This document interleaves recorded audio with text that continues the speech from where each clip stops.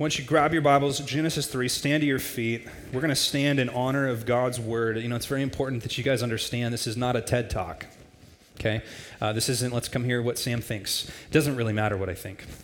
We are here to examine God's word because God's word is authoritative and it stands over us. It has authority over us. And so we stand in respect to God's word. And I'm just going to read the passage this morning. It's pretty short, and then we'll pray. So Genesis chapter 3, we'll start in verse 20. The man called his wife's name Eve, because she was the mother of all living.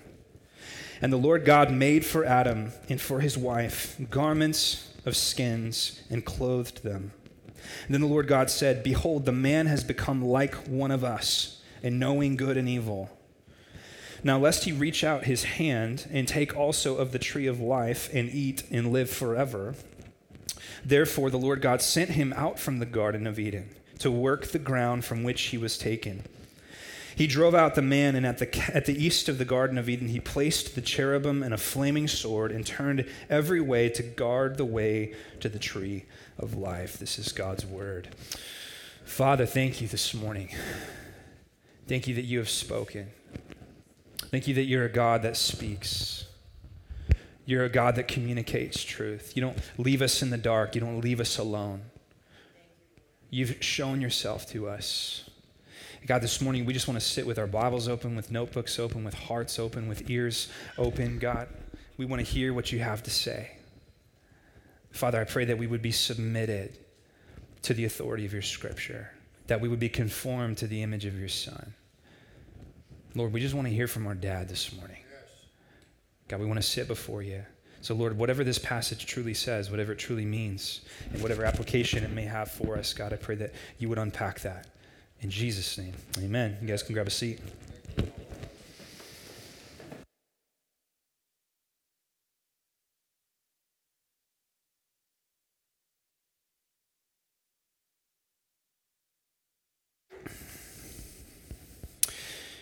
We live in a hostile world, don't we?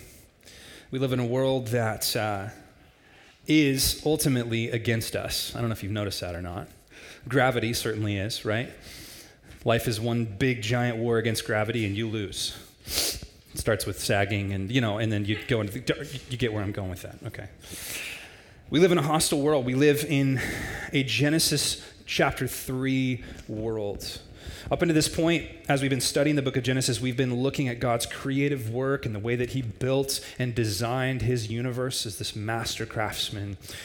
And up until this point, the universe was exactly the way God intended it.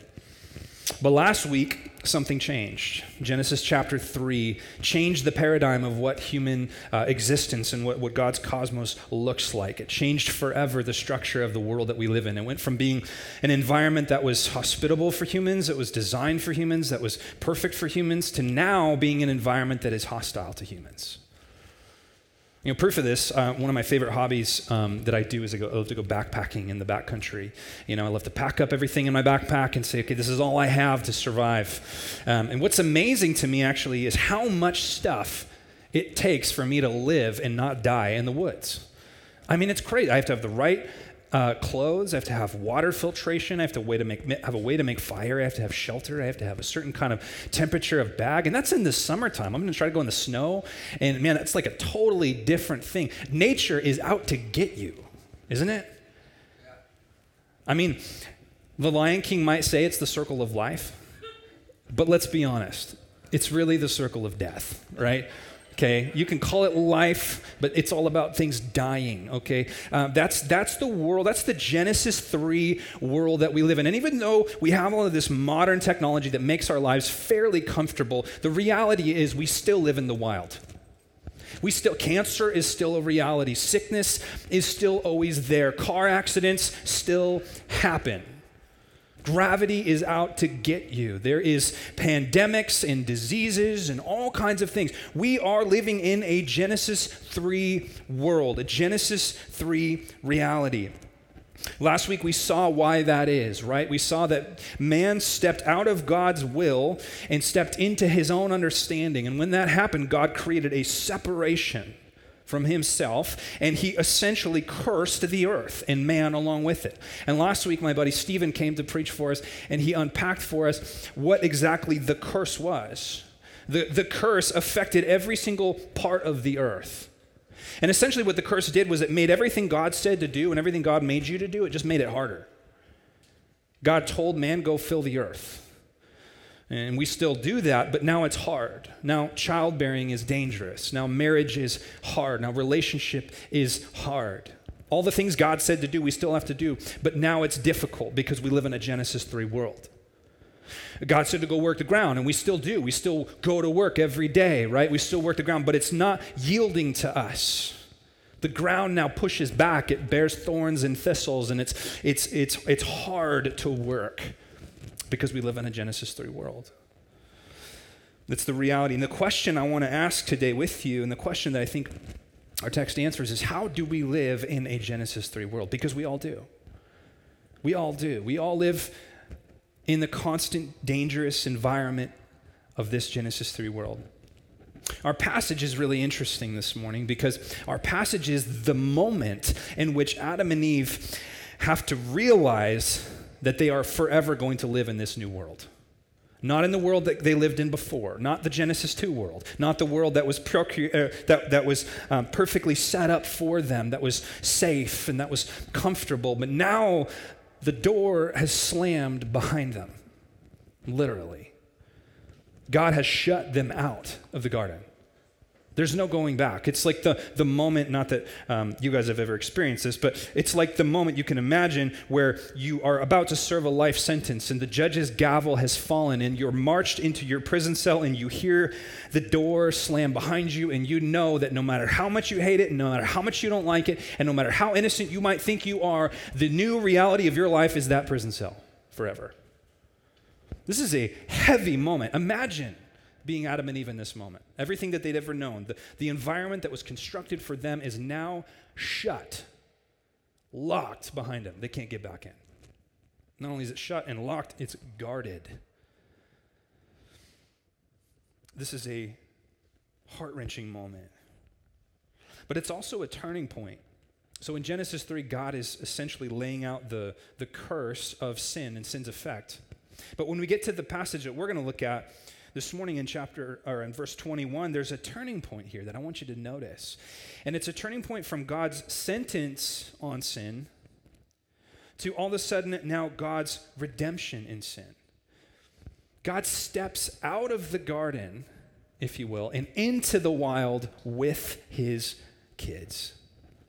What we're going to see this morning is a good God stepping out of a good place into a hard place in order to save and redeem and restore. And that's exactly what God does. What we're going to see today is the moment where a father is forced to kick his son out of the house because his son has done something so egregious that he could not, in any good rights, leave him in the house. And as he slams the door behind his son, knowing that he has to kick him out, the first thing he does is he runs to the phone and he makes a phone call to the place he knows his son will go to make sure that he's safe and cared for. That's what's happening here. As God is slamming the door on the garden, he's immediately considering how he will continue to love and care for and show kindness and grace to his kids. And what I want you guys to see today is, yes, God will bring us back to the garden ultimately, and we'll see that. But God is in the wild with us. Isn't that cool? Yes. He's in the wilderness life with us. In Matthew, let's see if I can find it. Oh, I didn't put it in here. No, I didn't put it in here. In Matthew, though, Jesus tells the story of the Good Shepherd, right?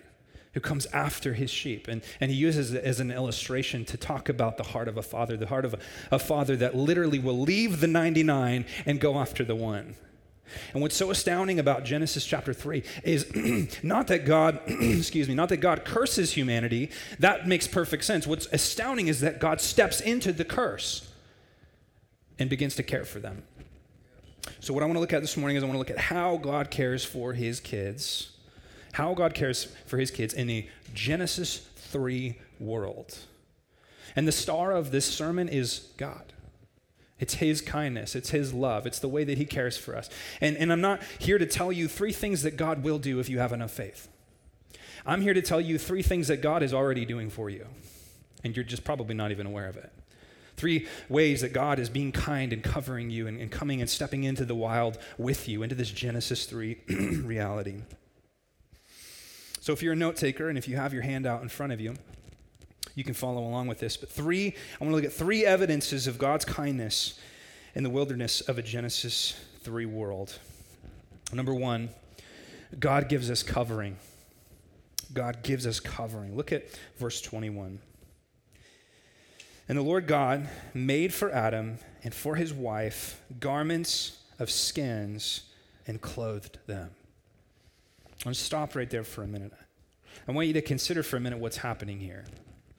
So if you remember from Genesis chapter 3, the first half, when Adam and Eve ate of the fruit, they immediately were aware of their nakedness. They were immediately aware of their vulnerability, which ultimately was a picture of the results of sin.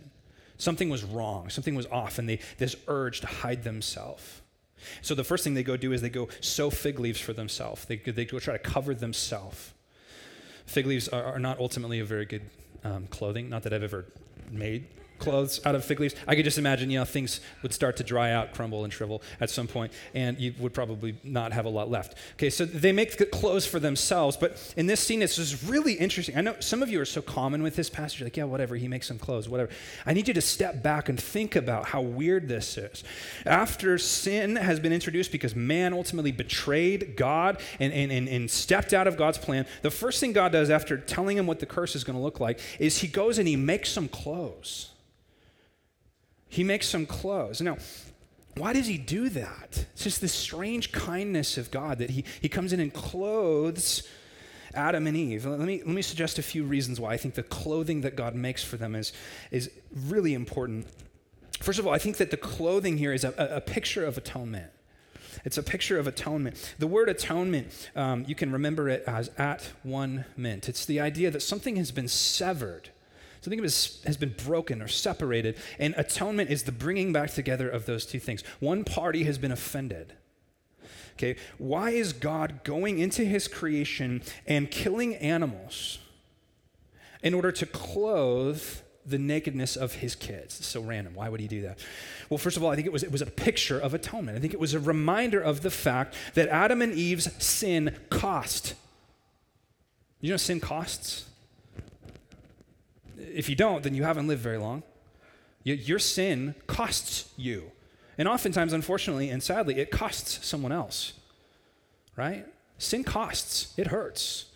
It hurts because it's death. It hurts because it's evil. It hurts because it's the absence of God's will. And when we sin, there is a payment that must be paid, especially for a perfect and righteous judge who is God, right? So what happens is Adam and Eve have sinned, and someone has to die. Someone has to die. And in this case, it's an animal. I know the idea of sacrifice just sounds bizarre to our, informed, enlightened 2021 brains, right? We just think, that's so weird. But think about it for a minute. Why is every religion throughout history and every natural idea of what religion should look like of humans always entails sacrifice? Why is that? It's because we know that sin costs. We know that there needs to be payment made. What God does here in this moment is he wraps Adam and Eve in an eternal reminder of the fact that they have sinned and something has to die. In my imagination, I think about this. I think, okay, was this nicely groomed and tanned and scraped leather that God got, or was it a hide directly from an animal placed onto Adam and Eve that still had a smell that would have been unfamiliar to the nostrils of Adam and Eve, who never smelled death before? Can you imagine wrapping around yourself the skin of the animal that you were charged to protect and realizing in that moment that you are the reason that animal had to die? Can you imagine the heaviness of that? Adam's job was to protect the animals. His job was to steward and govern the animal kingdom as well as all of God's creation. And because of Adam's sin, God had to take the life of this animal. And now he's wearing it. Adam would, of course, recognize right away, though, that as God places this garment on him, it did not take away his sin, did it? It simply covered it. It was temporary. It was a temporary covering. A temporary covering.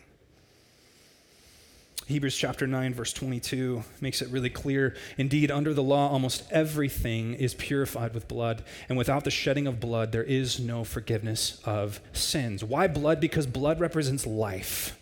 And what is sin? Sin is death. The payment for sin is life, either your life or the life of someone else. What's astounding about this passage to me is that God takes the life. Have you ever thought about that?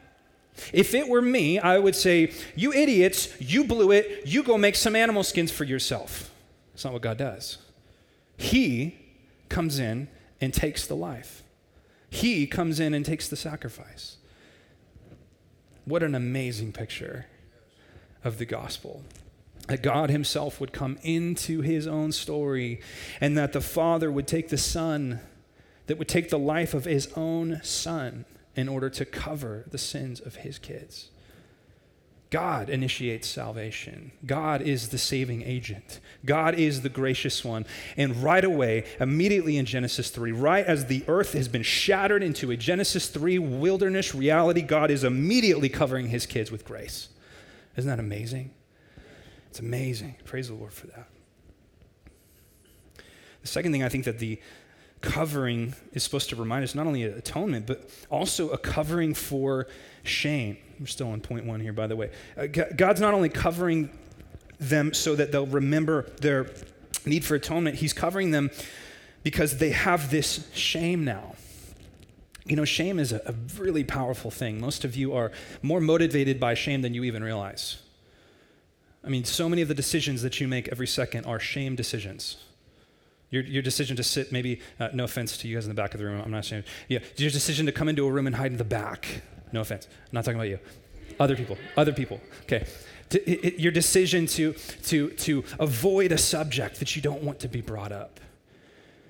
Your decision to cover something. These are shame decisions. And what happened in Genesis 3 was shame was immediately a reality for humans, and it has been ever since. Shame is now a driving agent in this world. And that's why the first thing that Adam and Eve do, if you were to go back and look at the passage, is they try to deal with their shame. They do it in 3 ways. You ready? The first way they do it is they hide. God shows up in the garden like he always did. He's, where are my kids? And they're hiding in the bushes. That's like the most classic way to hide shame, is to hide. I don't want anyone to see this part of me. I'm just going to stuff that down. And everybody has those things, right? The things we hide in the bushes. And that's the first way we deal with our shame. The second way we deal with our shame is to sow fig leaves. Okay, and what that means is that I'm going to do a lot of good things so that people don't see the real me.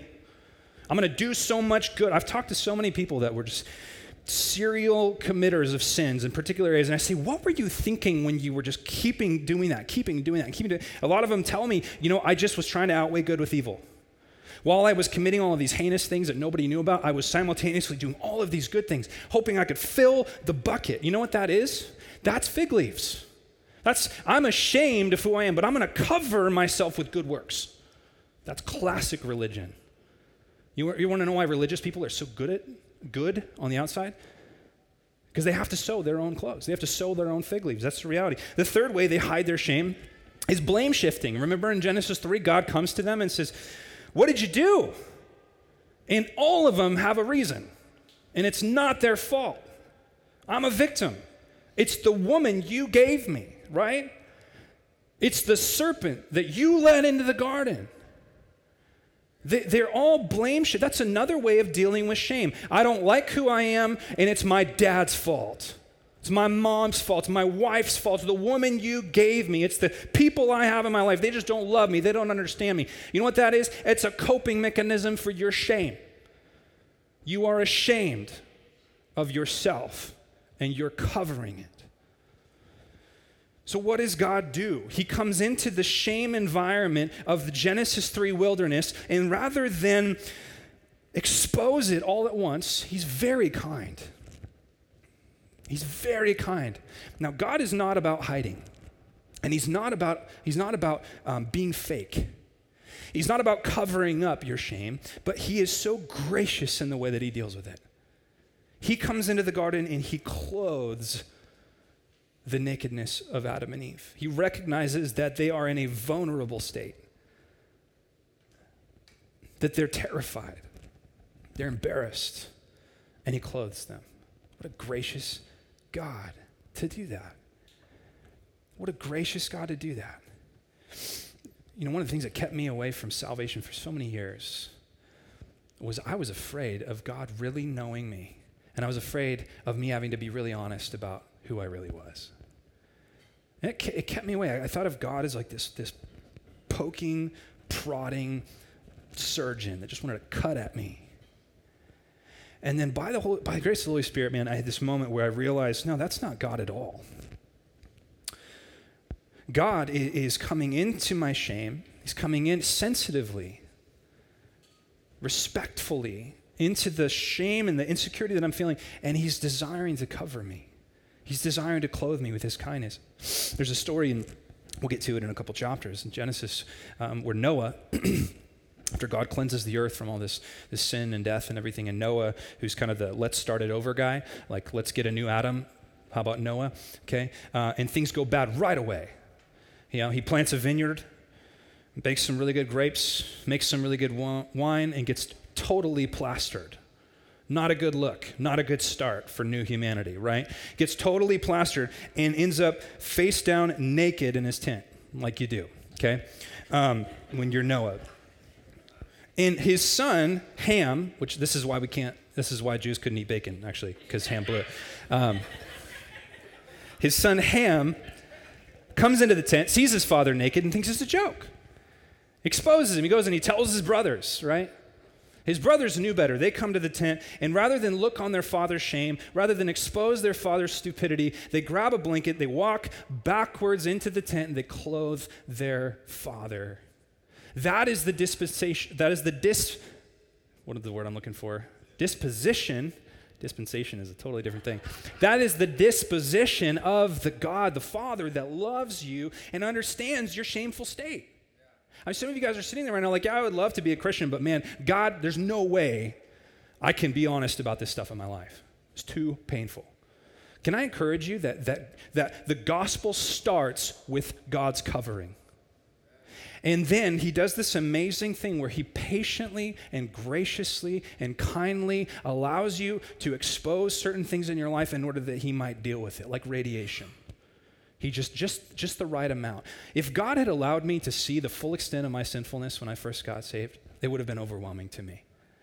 As I've grown in the Lord, he's patiently exposed areas in my life that I didn't even know I was ashamed of. Areas that I was hiding, you know, like those broken ribs. You don't want anyone to get close to it. That painful area. I didn't even know it was there. And then God graciously, kindly, he walks backwards into the tent. He clothes me with his righteousness. He clothes me with his kindness. And then he allows that stuff to come out so he can heal me. Isn't he good? He doesn't come into the garden and say, Adam and Eve, you idiot, go make some clothes for yourself. He comes in and he respects the fact that they're ashamed. What a good God we have. Ephesians 4. Let's see if I can find it. Ephesians 4 in the New Testament, Paul says, assuming that you have heard about him, this is Christ, and were taught in him, as the truth is in Jesus, to put off your old self. That's the fig leaves. Put off your old self, which belongs to your former manner of life and is corrupt through deceitful desires, and to be renewed in the spirit of your minds, and to, listen, put on the new self, created after the likeness of God in true righteousness and in holiness.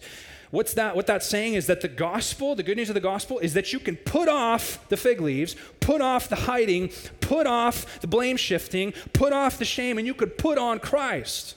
Because when God sees you now, if you are in Christ, he sees the perfect life of Jesus over the top of your broken, messed up, jacked up life. He doesn't see that. He sees the perfect life of Christ. Dealing with your shame starts with his perfect life being applied to you. Otherwise you'll just keep hiding. You'll keep hiding and you'll keep hiding and you'll keep hiding. So God covers them as a picture of atonement. He covers them as a covering of shame, he also covers them as a protection. You know, this is one of the facets that we don't think about as much in regards to why God made clothes for them.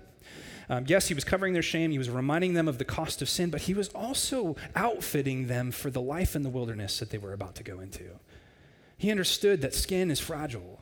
He understood that they were sending them out to an area where now animals would try to eat them. The very animals that they used to probably be friends with are now hostile to them. And he puts leather on their back. What a good God. He prepares us for what we need to do. You know, when God asks you to do something, he gives you the tools to do it. And I'm not just talking about physical things. I mean, God gives you experiences. He prepares you for things. I can't tell you how many times I go through something really terrible. And I'm like, why did I have to go through that? And then a year later, I'll go, oh, so I was ready for this. God was preparing me. He was preparing me for something hard. He's so gracious. You know, the first thing he does when Jesus sends the disciples out to go and make disciples, you know what he does? He gives them the Holy Spirit. He gives them what they need to go do the job that he asks them to do. He's such a good Father. So, my 3 points here. God gives us covering, number one. Okay, and number two, God gives us limits. And we don't like limits. Can we just be honest? They don't make sense to our Western American brains. Buffet, that makes sense, right? As many plates of food as I want, that makes sense to me. No speed limits, that makes sense to me. You know, this idea that I can't or I shouldn't or I won't or whatever, those things don't make sense to me. But God is gracious enough to give limits. Take a look at verse 22. I want you to see what God does here.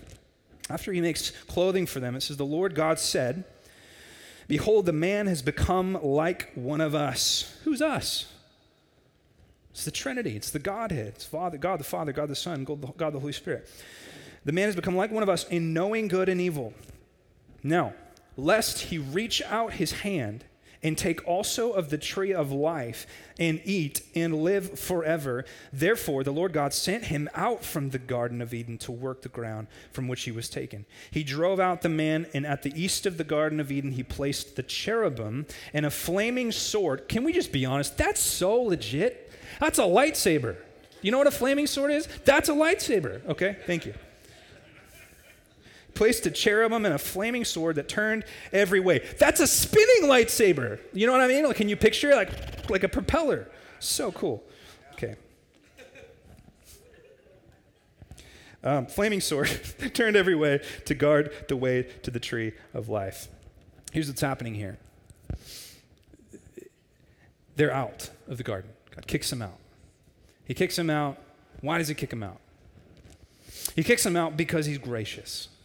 Kicking him out seems like one of the most severe things that he's done up to this point. Childbearing is going to be hard, work's going to be hard, ground's going to be cursed, death's going to be a reality, and the final hammer blow is you're out of the garden. But it's actually a grace. Why is it a grace? It's a grace because in the garden there was not only the tree of knowledge of good and evil, there was also the tree of life. What was the tree of life? The tree of life was a tree of eternality. Isn't it fun? This sounds so fiction. I know if you're like not from church, you're like, what is this? Lightsabers and angels? But can we be honest? The tree of eternality, how many movies, how many books, how many stories have been written about that? It's true. You know you were made to live forever. It's in you. The quest and the desire to not die is a basic human instinct. God knows that if these guys have the chance, they will break down the door of the garden, they will eat of the tree of eternality, and they will be living in eternal death. See, they live in a cursed world now. They live in a painful world. Have you ever noticed when someone's 85, 90 years old, they've lived a long life, and they say something that you as a 20, 30, 40-year-old can't even imagine? You go, they say, I'm ready to go home. I'm ready to be done. And you go, how? What do you mean you're ready? It's because they've lived 90 years or whatever in a world that has been hard. Can you imagine living an eternal life in this world? It would be hell. An eternal life in this world would be eternal death. How gracious of a God that he kept them from doing what he knew they would do. You know how many times God keeps you from doing something he knows you would do if you could? Have you ever thanked the Lord for that? Do you know how much sin you would do if you could? You know how many times you would do something and God actually just put you in a position where you weren't able to? So thankful for his limits. So thankful for his boundaries. He knows that we would do all kinds of evil if we were allowed. And he restricts us in many ways. And this idea of blocking the garden, locking the garden, is a grace. And can I say this?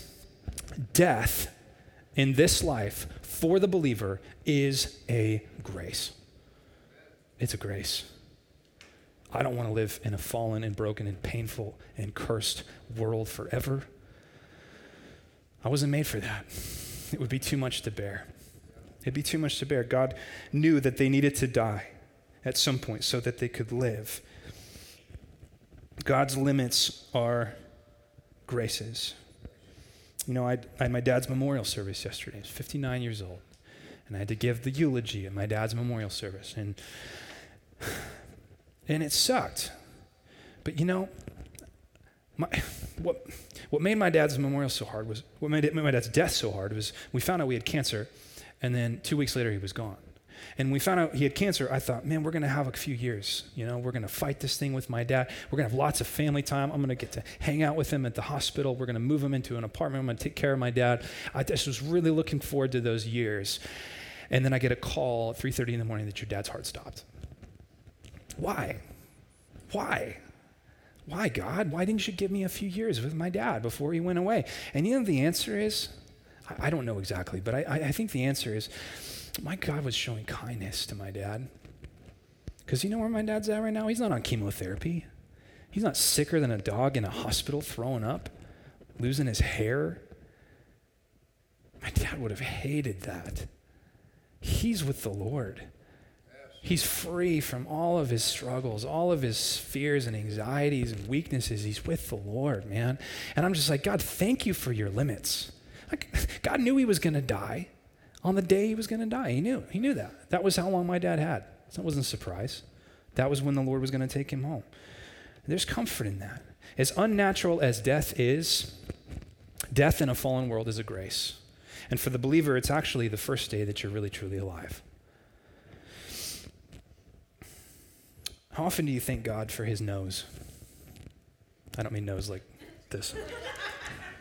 That's what you guys were thinking, huh? How often do you thank God for his no, N-O, apostrophe, his no's? You should. You really should. When God says no, you should go, man, thank you, Lord. How often do you thank God for his limitations? You know, there's a lot of people in this room that are single, and there's a lot of people in this room that go, Lord, why am I alone? I want you to have a little faith and go, God, thank you that I'm alone, because that's exactly where you have me. Who knows where it could be at if I had just taken things into my own hands. God, thank you for your limitations. Thank you for where you have me right now. He knows what you need. He's with you in the wild. He's with you in this Genesis 3 reality. You know, we get this with our kids, don't we? My son cannot figure out why he has to go to bed. Doesn't make any sense to him. Poor kid just lays there thinking about Star Wars for 3 hours. He can't go to sleep, right? My son can't figure out why he can't just eat candy every meal. It doesn't make any sense. Now, I know why he can't. Man, I had this just gnarly situation with him a couple years ago. I don't know what he was doing, backflips or something on his bed. He bashed his eye on the corner of this wooden box. He's just bleeding. I'm like, oh, so we take him to the emergency room or whatever, take him to and they have to give him stitches. And I had to hold, he was probably 4, I guess at the time. I had to hold my 4-year-old down. Well, he screamed bloody murder, not understanding why this woman was standing over him with a needle trying to get some, numbing agent into his eye. And I had to hold him down. His blood vessels in his eyes were popping, right? He was so angry and scared. And I'm like, buddy, you just got to trust me. I know this feels like I'm hurting you, but I'm not. I swear I'm doing this because I love you. You know, we read Genesis 3, what a mean God. He kicked him out of the garden. The fact that God immediately steps into this with them is such a grace. He immediately keeps them from what he knows they will do. He keeps them from getting hurt more. He keeps the sin within boundaries that limit it from really hurting them any further. We need to thank God for his limits. He has you where he has you. He has you doing what he wants you to do. Well, God, why'd you give me this physical ailment? It doesn't make sense. Why does everyone else around me not have to think about this dietary restriction? Well, that's the limit he's given you, and you don't know why he's given you that, but you got to trust that he's good. You know where truth, faith comes? It comes when you have a belief not only in God's power, but in God's goodness, and listen, also in God's knowledge. All three of those things are true. God, you have the strength to heal me, but you also have the knowledge to know what's best for me, and you're also good. And all three of those things are true. I love this Tim Keller quote in his book on prayer, which I'd recommend. He says, when we pray, God either gives us what we ask for, or he gives us what we would have asked for if we knew everything he knows, right? But thank God he doesn't give us everything we ask for. He gives us what we know, or he gives us what we would ask for if we knew everything he knows. Lastly, God gave us covering, God gives us limits, and lastly, and this is really important, God gives us longing. I want you to see this in the passage. I'm not going to read it again, but I want you to see something that's really interesting to me. One of the first things that jumped out to me as I was reading this passage, and that is that God leaves the garden there. He doesn't get rid of it. Wouldn't you have just gotten rid of it? Wouldn't you say, okay, garden's gone? No, eventually it went away, obviously. But rather than eliminating the garden, God does this really interesting thing where he guards the garden, but he leaves it in plain sight for Adam and Eve. Why does he do that? Why does he do that? Here's what I think. I think God has been gracious to us in that he has left the garden in our hearts. He has left Eden in our hearts. He has stitched it into humanity. He has put it in front of us in such a way that we can't forget that it's there. It's inside of every single human being. I'm going to nerd out on you for a second. There's a movie called Inception. Has anyone seen Inception? Homework. If you haven't seen it, go watch it. Okay. Inception is this crazy movie. It's this idea that these guys learn how to hack into the subconscious of another human. They learn how to hawk like a loogie. No, they learn how to, man, so if I have a second service, I can get all this stuff worked out. They learn how to hack into the dream of another person. And what's so interesting about the movie, what makes it totally sci-fi, is they learn how to go into dreams within dreams within dreams. They learn to go into levels of dreams, right? But the problem is that they can get so far down into the subconscious of another person that they can lose track of reality and forget whether they're in a dream or not. And so part of what makes the movie so gripping and interesting is that you're kind of curious at some point, like, wait, is he dreaming? Is he really awake? Was this whole thing real? Was it not real? And you're trying to figure it out, and they kind of leave it, spoiler alert, they kind of leave it at the end where you're even not sure if he ever woke up, right? But here's the cool thing. Okay, they have to create a little object that only they know the weight of and only they know the balance of. So for the main guy, it's this top that he spins. And the reason they do that is so they always have some kind of a line, an anchor back to reality. So if they're not sure if they're dreaming, he just spins the top. And if it falls over, he knows, okay, I'm awake. If it doesn't fall over, just keep spinning, I'm dreaming. So at the end of the movie, spoiler alert, at the end of the movie, he spins the top, and you don't know if it topples over or not. You know, is he really alive? We don't know. Here's why I think that's so cool. I sound like such a dork. Okay, here's why it's so cool. God stitched Eden into our hearts as a sign for us, an eternal sign that we'll never forget that we are dreaming. Guys, this is not full reality. Do you understand that? This is something that has a shadow, an echo of a more real existence. The Garden of Eden was ultimate reality. It was the place that God intended. Senses were fully aware. Adam and Eve's brains would have functioned fully. Their bodies would have functioned fully. Creation was made the way it was. And then it fell into what feels like a dream state. And we know we don't belong here, don't we? We just know. We know there's got to be more. We know because God has stitched Eden into our hearts. He left the garden intact because he knew that his ultimate plan was to get us back into the garden. You know, it's really cool. When God designed the temple and the tabernacle, if you go back and you look at it and the plans in Leviticus, he really created it in such a way that was reminding them of the garden. The tree in the garden, the menorah was meant to remind them of the tree of life. If you go into the Holy of Holies, there's the veil, which is the wall, the gate, keeping them out of the garden. You know what's stitched on the veil? Lightsabers. Right? No. Angels. Angels are stitched onto the veil. Why? To remind them of this reality that they have been shut out of the garden. And guess what? They're not allowed to go into the Holy of Holies, where God's presence dwells. God left Eden in front of them so that they would always remember. And that's the Jews. What about everybody else? I would suggest to you that every religion exists because Eden still lives in humans' hearts. Every religion is a result of humans trying to figure out how to get back up the mountain to where they fell from. Eden was the mountain. It was where we belong. It's where we were made for. We have all fallen, and everyone knows that. I don't know what's going on, but the lights are going down. Okay, someone's screwing with me. God's trying to say something. Okay. Where was I? Religion, in the negative sense, is about how we get back up the mountain. How do we get back to Eden? How do we get back to the top? How do we get back into the garden? How do we get around the angel? How do we get through the gate? How do we get back to where we belong? That's what religion is. And every religion offers their solution to that. Every religion says, this is how you do it. This is how you do it. Some religions say it's the reincarnation. You got to come back as a different animal. You keep doing that, you work your way up, you find karmic consciousness or whatever it is. You reach utopia. Okay, right now there is a political view that says we can reach the garden if we just become accepting enough of one another, right? It's a religion. It's a false religion. Many religions, like Mormonism and Islam, are their workspace. You just do enough, or we take over enough of the world, or we establish Sharia law, or we rage holy war, we take over the world, then we'll get back to the garden. Those are all false gospels. They're all the back door into the garden, right?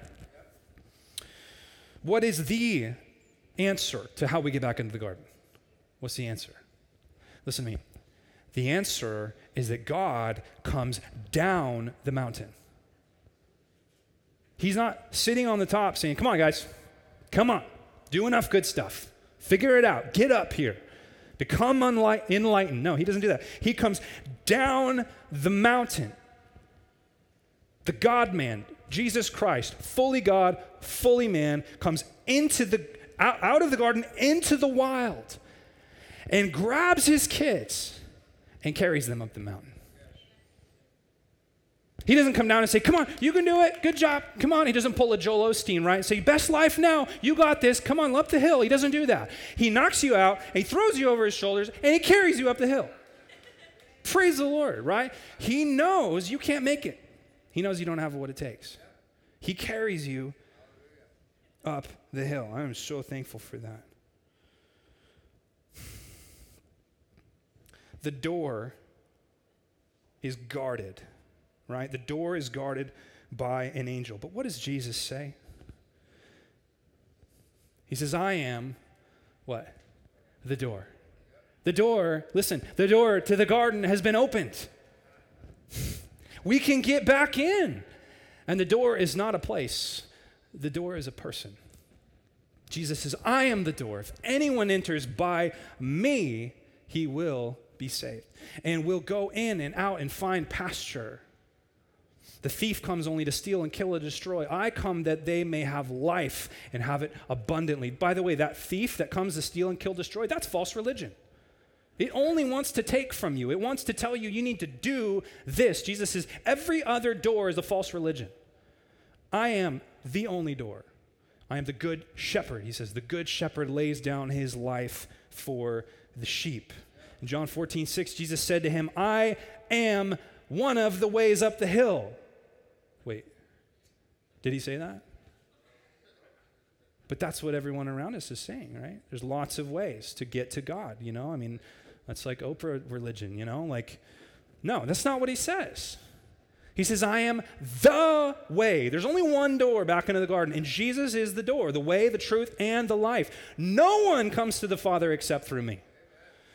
Man, the good news is, guys, is that God has preserved the garden and Jesus is the way back in. And we are in the door if you are in Christ. Amen? What a kindness that God left Eden in the hearts of people. Can I suggest to you that when you're sharing the gospel or sharing Christ with an unsaved friend, that Eden is in their heart, and it's your job to activate that. Eden is in their heart. You need to show them that they were not made for this world, and that every answer that the world has to offer about how to get back up the hill is flawed. None of them work. There's only one way.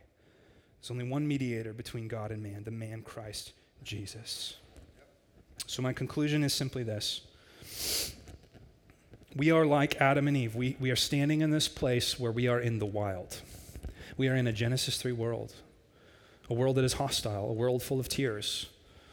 I know we all put on our best face when we come here, but I know every single one of you has struggles, concerns, anxieties, pains.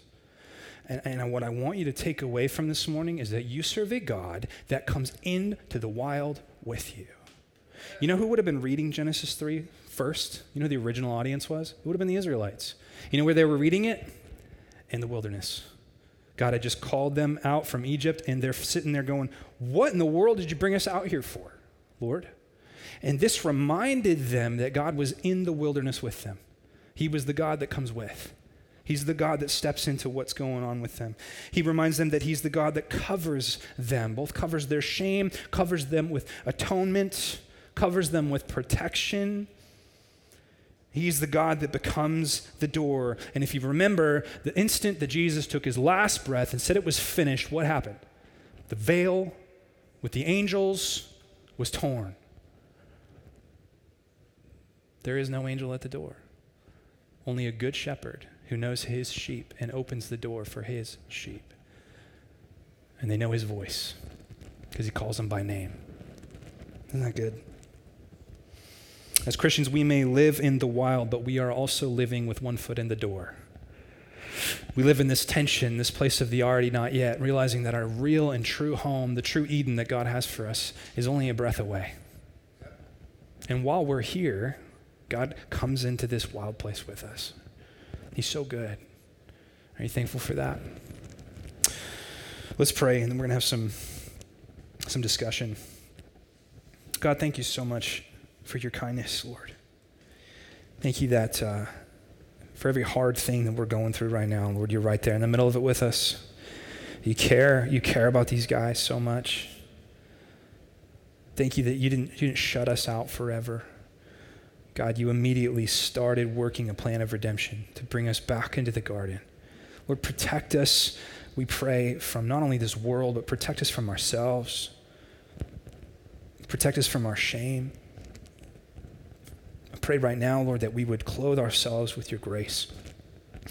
We'd find our true identity in what you've done for us and find the freedom in that, Lord. And God, as we have some discussion right now around this, God, I just pray that we could just relax, have a good time, talk about this, not feel like we have to say some profound thing or look smart, that we would just be able to have a conversation, to be honest with the people at our tables, God. I pray that you would work in this time, Lord, and we love you in Jesus' name. Amen.